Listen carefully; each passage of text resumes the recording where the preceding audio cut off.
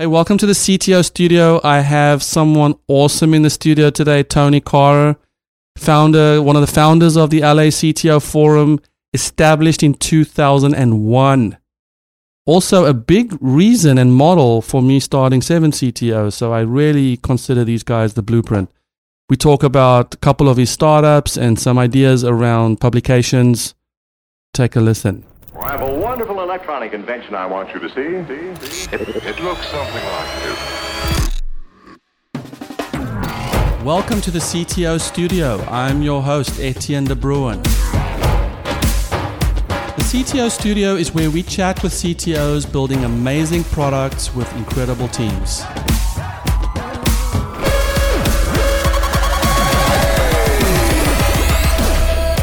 Have you chatted with a CTO lately? CTO Studio today has someone very special, someone I really look up to, someone who inspired me to create our community of CTOs. So I'm going to get deep into that. Tony Carr, thanks for being in the CTO Studio. Thanks for having me. Great to be here. I'm in Los Angeles. Yeah, we brought rain for you. I feel like driving up here, I felt like, why am I so nervous to talk to people that I talk to every day? And I realized it's just that sort of innate response to unfamiliarity and like I'm in someone else's turf. That's interesting because I do feel the like CTO group here is so open. So yes. It's funny. The LA CTO Forum. So you founded that. It's one of the founders of it. There's a small group. And tell me how that happened. Actually, it's kind of funny. So there was a conference way back in the day put on by InfoWorld back when that magazine existed. And they did a national conference and then they decided, hey, let's create little local CTO groups. And so that inspired a group of us to create a group here in LA. And they went kaplooey soon afterwards. But we found so much value in just having it. Originally, it was like maybe 8 of us. And so you'd get together in a room, you talk about what your problems were, and you get feedback from each other. And then it just slowly started growing over time, and and just started adding content to it and doing all sorts of stuff, and it's just grown kind of organically. And it's been a long time, right? 2001 we started. Beautiful. Yeah. That's crazy. Yeah. That's a part of your DNA. It is, and it's such incredible value. So this last year with GDPR coming around, I was a little late to the game for my publishing company and trying to figure out, okay, what do I really need to do here? And there's so much theory out there, but in practice, what do I really need to do? And so one of the CTOs, John Zerden from Exos, had done a lot of stuff on GDPR, much more complicated problem than us.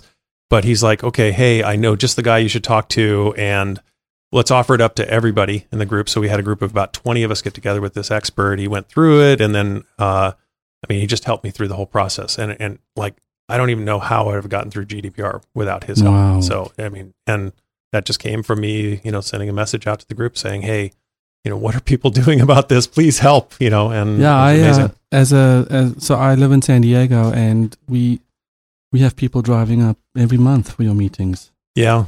A few, not many. You've done a good job down in San Diego creating a similar kind of environment. So it's interesting because technology people have sort of this weird rap about them, like you wouldn't think they'd be good in this kind of environment. And yet I think fundamentally we're all problem solvers. So give me an interesting problem and and I'm happy to help you with it. And with such history, what has the ebb and flow been like for this community? Because community building is very hard. I mean, it's something that has inertia. It's something that you're more excited about sometimes than other times. Sure. And I'm speaking from my own experience. How did you decide to just stick with this for so long? Well, it gives me tremendous value back, so that certainly helps. But it ebbs and flows. There's kind of a core group still. Actually, it's a large core group now, probably about 20 of us who are involved in organizing it in one way or another. And so, as one person gets super crazy busy, then the next person can kind of step in. And so it's never felt like that much of a chore. It's something I don't have dedicated time for. You just kind of find little pockets of time here and there to organize things. And certainly I get more excited about certain aspects at certain times, but it's a great group of people real interesting content, tremendous value, and so it pays for any of the time I spend on it. I mean, the reputation, anybody I talk to, the conversation almost always comes up, especially if they're in LA or Orange County, LA CTO Forum as a sort of a bedrock for, or at least a solid starting place to just at least get connected. I was able to tell 2 young CTOs today about it. Oh, wow. They didn't know about it. And I was like, how is that possible? Yeah, we're really bad at getting the word out. And CTOs are not the most aggressive networkers, yes, right? So, yes. But we actually have kind of remote locations going on at a few different geographies. Yeah, I think I saw a tweet about it or something.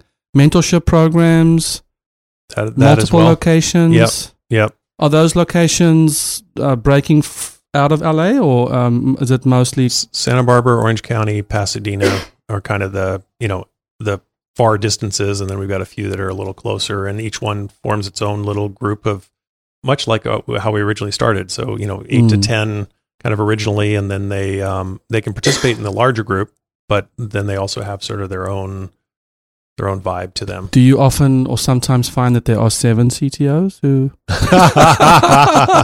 I'm sure there are. So, TechEmpower. Yeah. Tell me about that. Well, it's been a great. It's been a long. Again, yeah, it's been a long. Yeah, 1997 is when I started. Incredible. So, and it kind of came out of my experience. So I was a CTO at 2 startups in the early 90s. Where are you from, by the way? California desert originally. There's a big Navy base out there called China Lake Naval Base. Okay. Fly around all the jets and all that kind of stuff out there and shoot missiles off.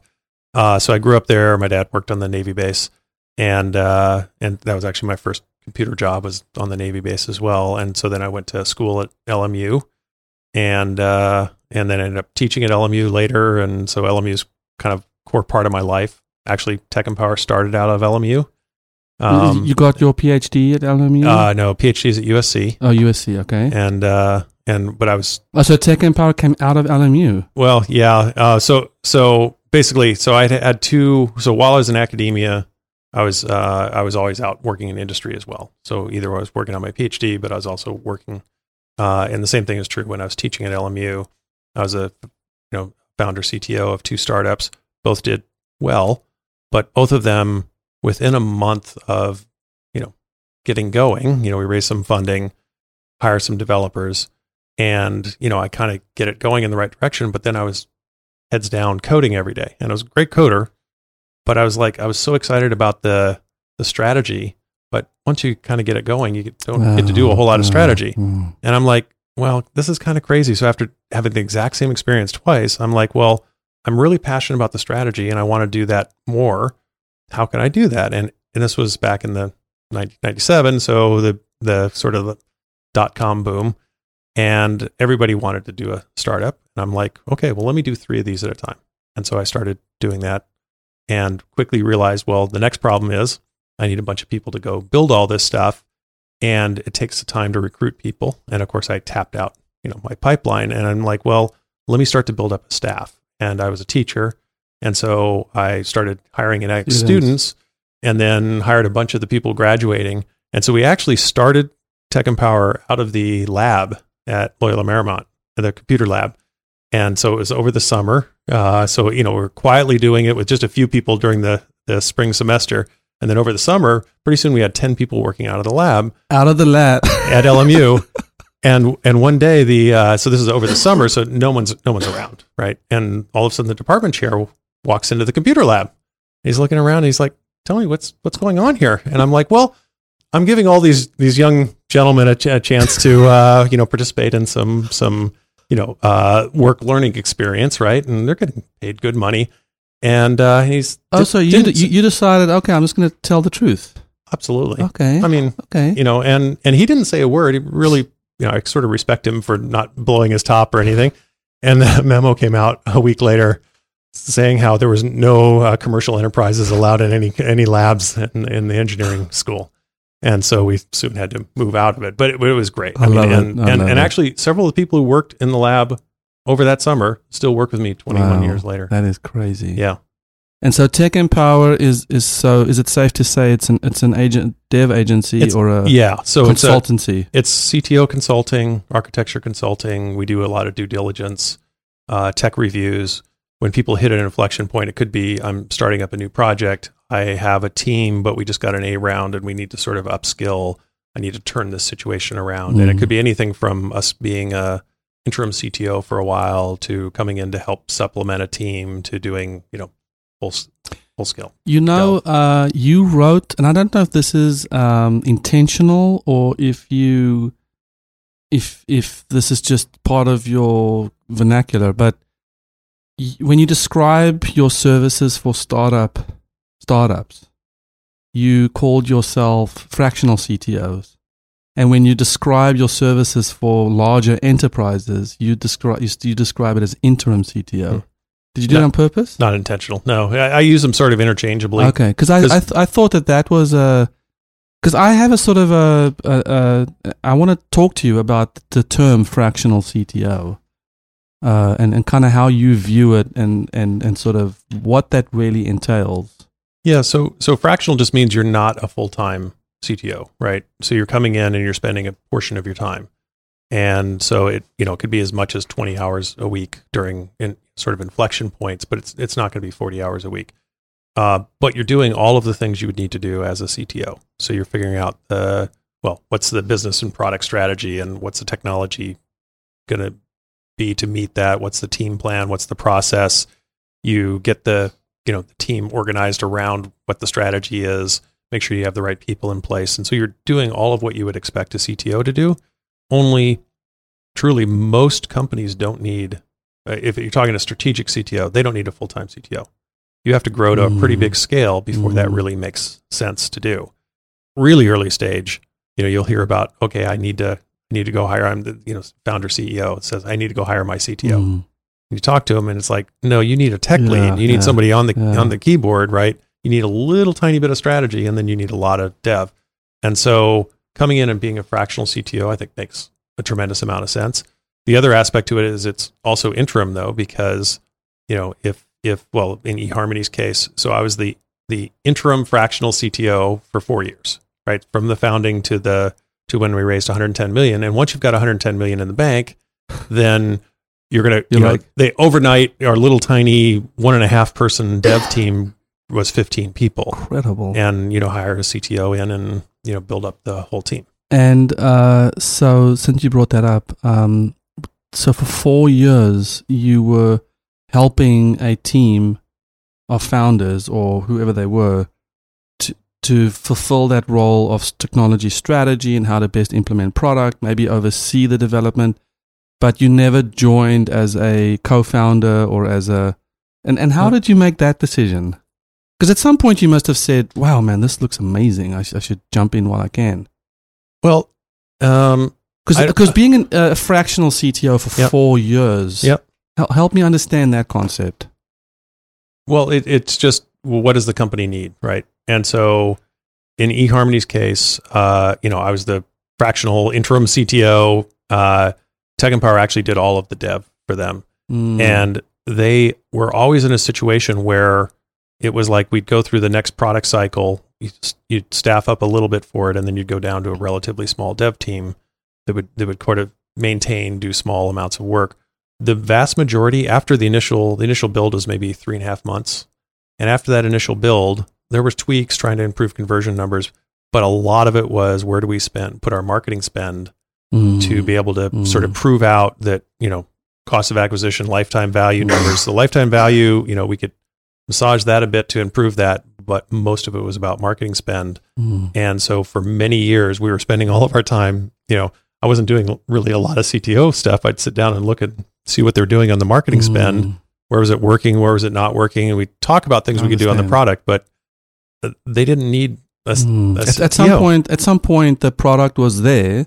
Yeah. And now you had to build a business. Yes, exactly. And I often, in my own personal journey, if I look at the pie chart, I've funded a few of my own ideas, which crashed spectacularly because I thought that by building the tech, I was building 90% of the company.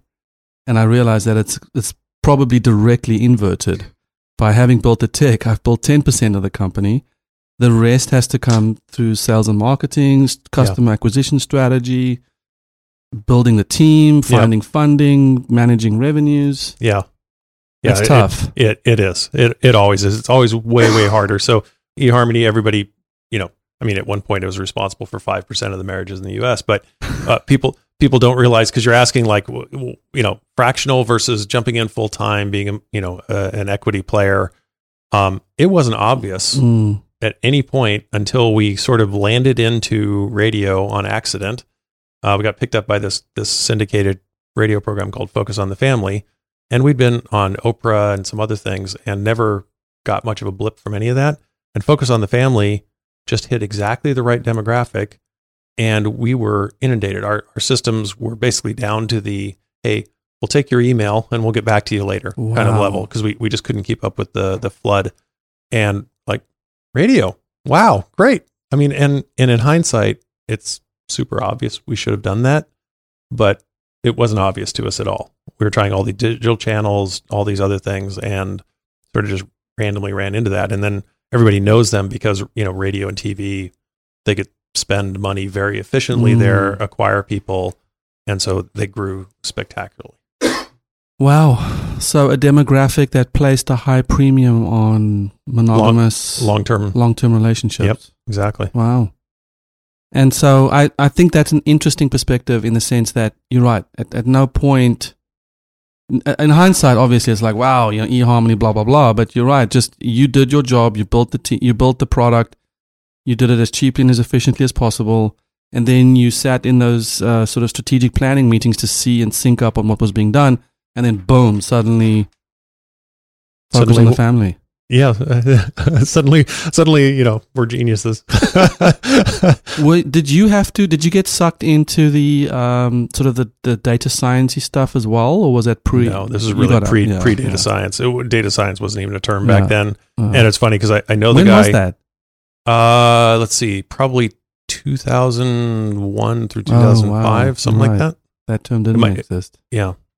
So, and actually I know the guy now, the guy who was the head of data science for eHarmony is now at Zephyr. And so he was talking to me about all the different stuff they were doing there. They could predict based on a person's image how likely this person was to actually choose them as a match. Just some amazing things. And it's so light years beyond anything we were doing way back in the day. And you're like, oh my God, it's just amazing. I mean, marketing spend analysis, conversion, optimization, all that stuff was all part of it now, right? Yeah. And we were back in the Stone Ages. Wow. So back then, obviously, no mobile strategy. There was nothing like that, unless you were doing it for the Nokia phone. But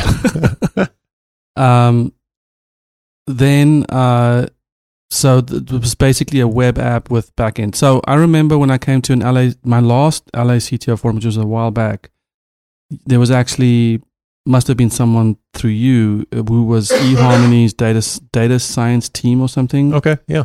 And they did a presentation on how they were doing data science. Okay, that's exactly the one, the gentleman I was talking about, and probably he did a presentation then. Oh. So yeah, it was again back to LA CTO Forum. The room was packed.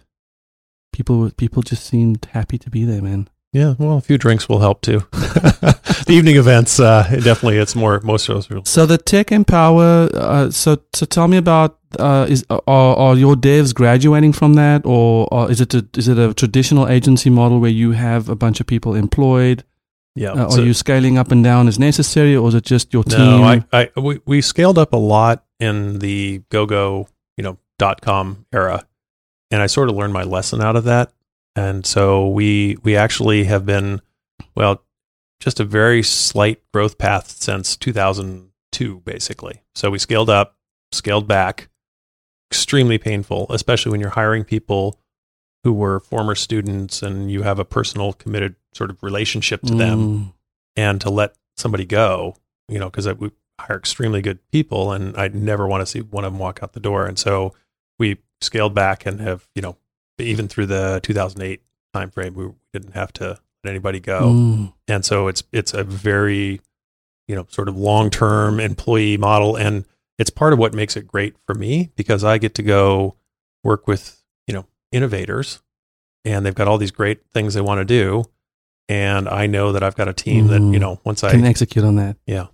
And it also adds gravitas to your, to your ideas and your strategy, whatever you're whiteboarding, because you're like, hey, whatever I'm drawing, I can actually make it happen. So I'm not just billing my hours for circles and squares. I can actually do this for you. Yeah, absolutely. What is so I love your earlier comment about a CEO founder comes to you and says, "Oh my goodness, I need a CTO. This and this and that." And then I'm in that situation where I often say to them, "Well, do you have wireframes? Have you thought through the problem set? Do you have a couple $1,000s? Doesn't sound to me like you need a CTO." What other things do you see, especially as a tech voice in the room, and especially with your experience? What are you coaching CEO founders in the tech space on mostly? So I guess one standard piece of advice is let's say you don't need the CTO. Well, then it raises the question, what do I need, right? You probably need a tech lead.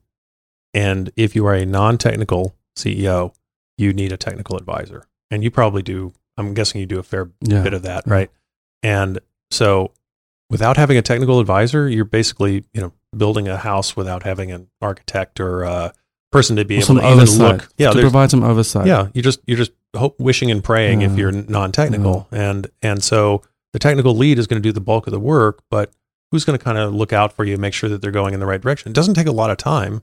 And often you can get technical advisors on an equity basis.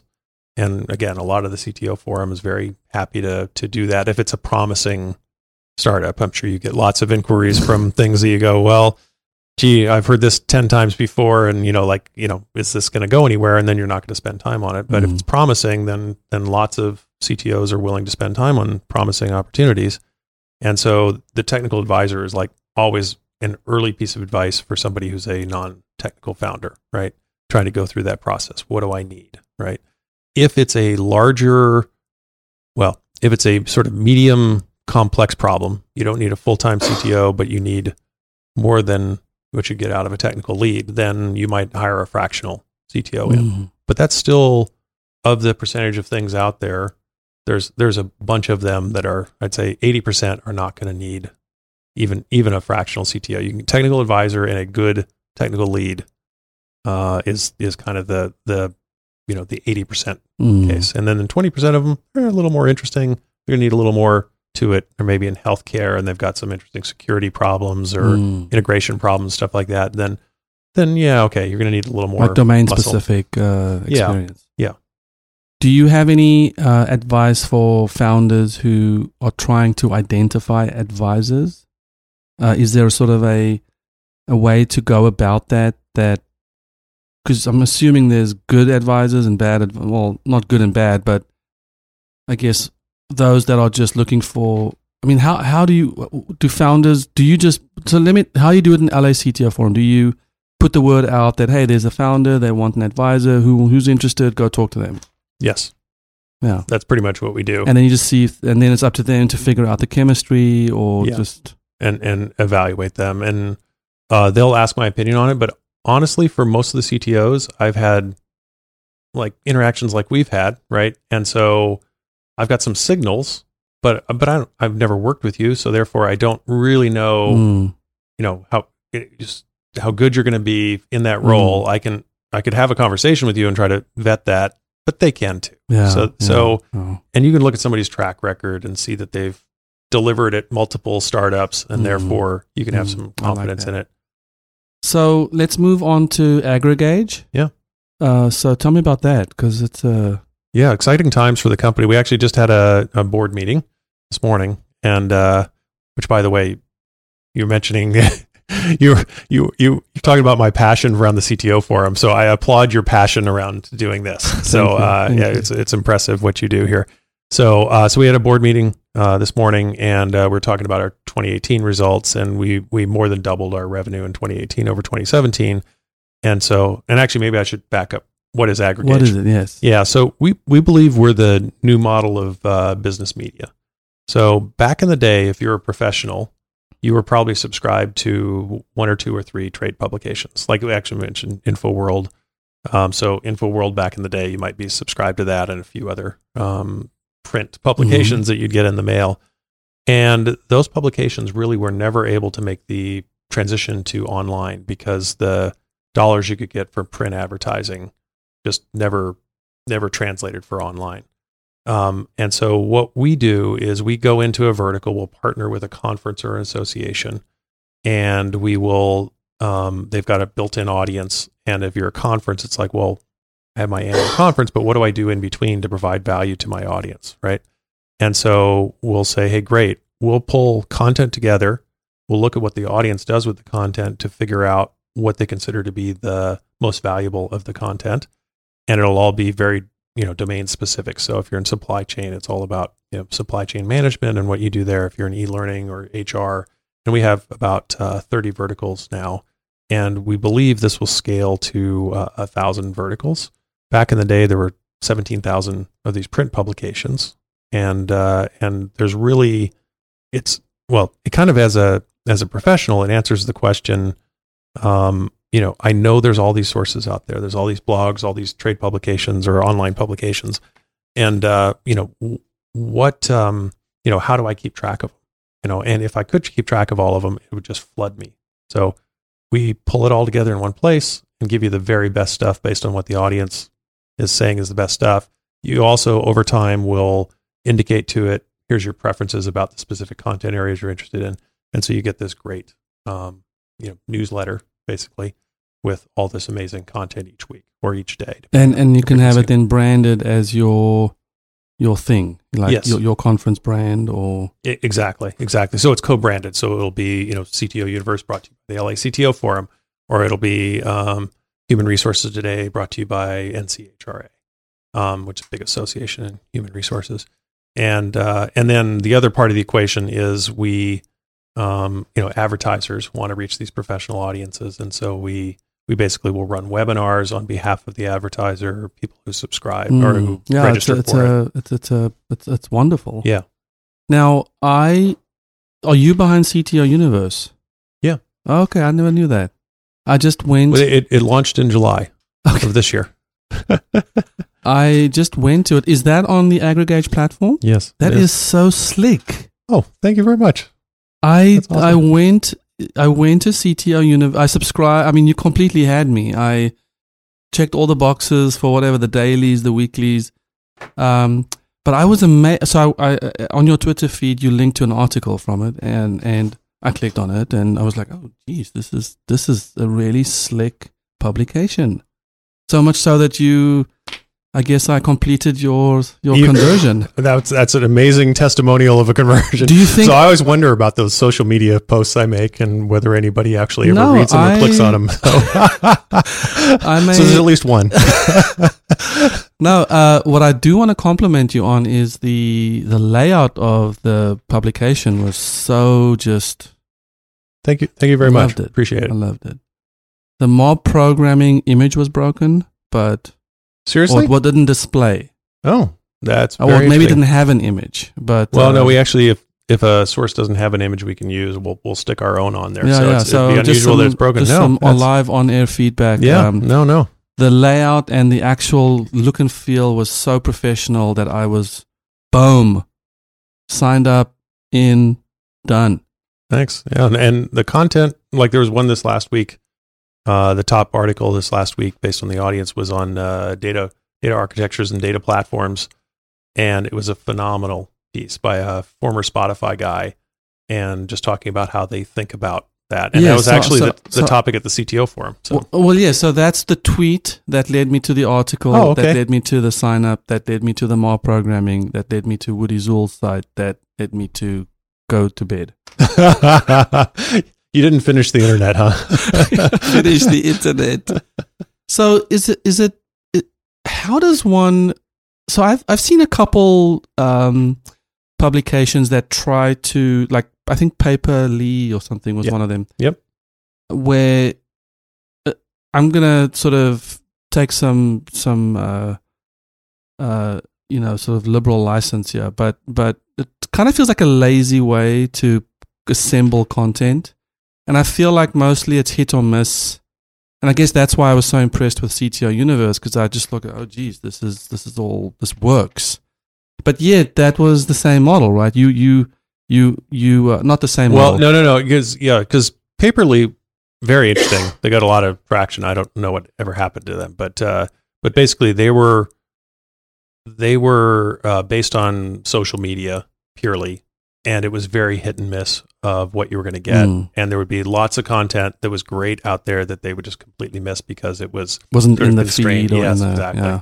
And so we're taking a much broader swath of content aimed at the audience, and then we learn over time what signals high quality content. So you have these weird things where somebody will share stuff on Twitter. They've only got like 20 followers because they're followers in their company.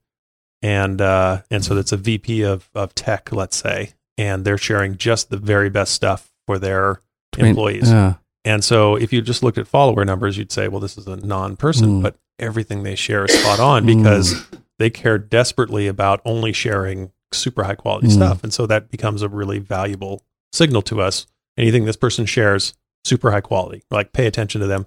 Whereas somebody could have tens of thousands of followers and they just share sort of willy-nilly stuff, right? And so it really does take a lot to figure out how to have the system identify the very best content. And are you doing sort of a publisher advertiser business model? Sort of, let's say I want to sign up for Aggregage. So I do an annual CTO conference called 0111. Okay. Let's say I want to keep my people interested in, all my attendees interested in, how do I sign up? What do I do? So what's the business model? Well, if you're the original, if you're the I'll call it the top level partner, then they're typically a true partner in the site, right? So they're bringing their audience to bear. We're bringing advertising to bear. We're going to share in the benefits of that site. We do a lot of other things that are media partnerships. So in the case of CTO Universe and there might be a really interesting cross promotion. Actually, we should absolutely be doing a cross promotion partnership with you. In which case, then we can help promote you, and you can help promote us. And so that's typically the relationship there. There can be all sorts of other things though we can do, like we can white label. So you could create your own branded version of it, so that you would have your population in there. But then you're going to license that from us, and you're going to need to sell your own advertising, or you'll get the value back in terms of conference registrations. Yes. But the simple one is the media partnership. But if I don't know like what size your marketing list is, but you could potentially do something on your own if you've got a big marketing list. Okay. But offline, let's talk about the media partnership. I would love to. I would love any form of collaboration. No, that's fascinating, Tony. I admire what you've done with the community up here, and definitely want to help you, figure out what I can do down in San Diego for you. And yeah, well, we need to. It's almost quitting time, so we can go out and go have some beers, and we should sit down sometime and talk about how we can help each other. I would love that. So to wrap up, you posted a very interesting survey result on your blog, SoCalCTO.com. And it's an interesting thing because at 7 CTOs, we're also, because we have so many people meeting, for 4 hours a month, we also have a deep insight into what people's top challenges are. And it was interesting for me to correlate the lists. Oh, I'd be very curious. And it's interesting, our number one issue. So I think what you found from your survey result was that the number one issue was hiring. Recruiting, yep. Recruiting. Our number one issue was financing and financial. So in many ways, it's like, well, how do we, how as CTOs, how do we work on the process of raising money, understanding money? Okay.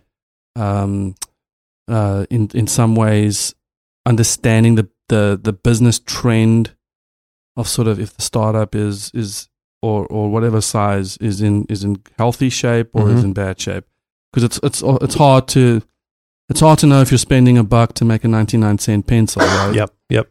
And then the second one was which was in your top 5 was personal time management. Okay, which surprised me. I mean, of course, you've been part of this interview. I'm obviously horrible at personal time management. I'm involved in way too many things, and the next one comes, and I'm excited about it. So I'm really horrible about it. But I was actually surprised that was a general issue for CTOs. Yeah.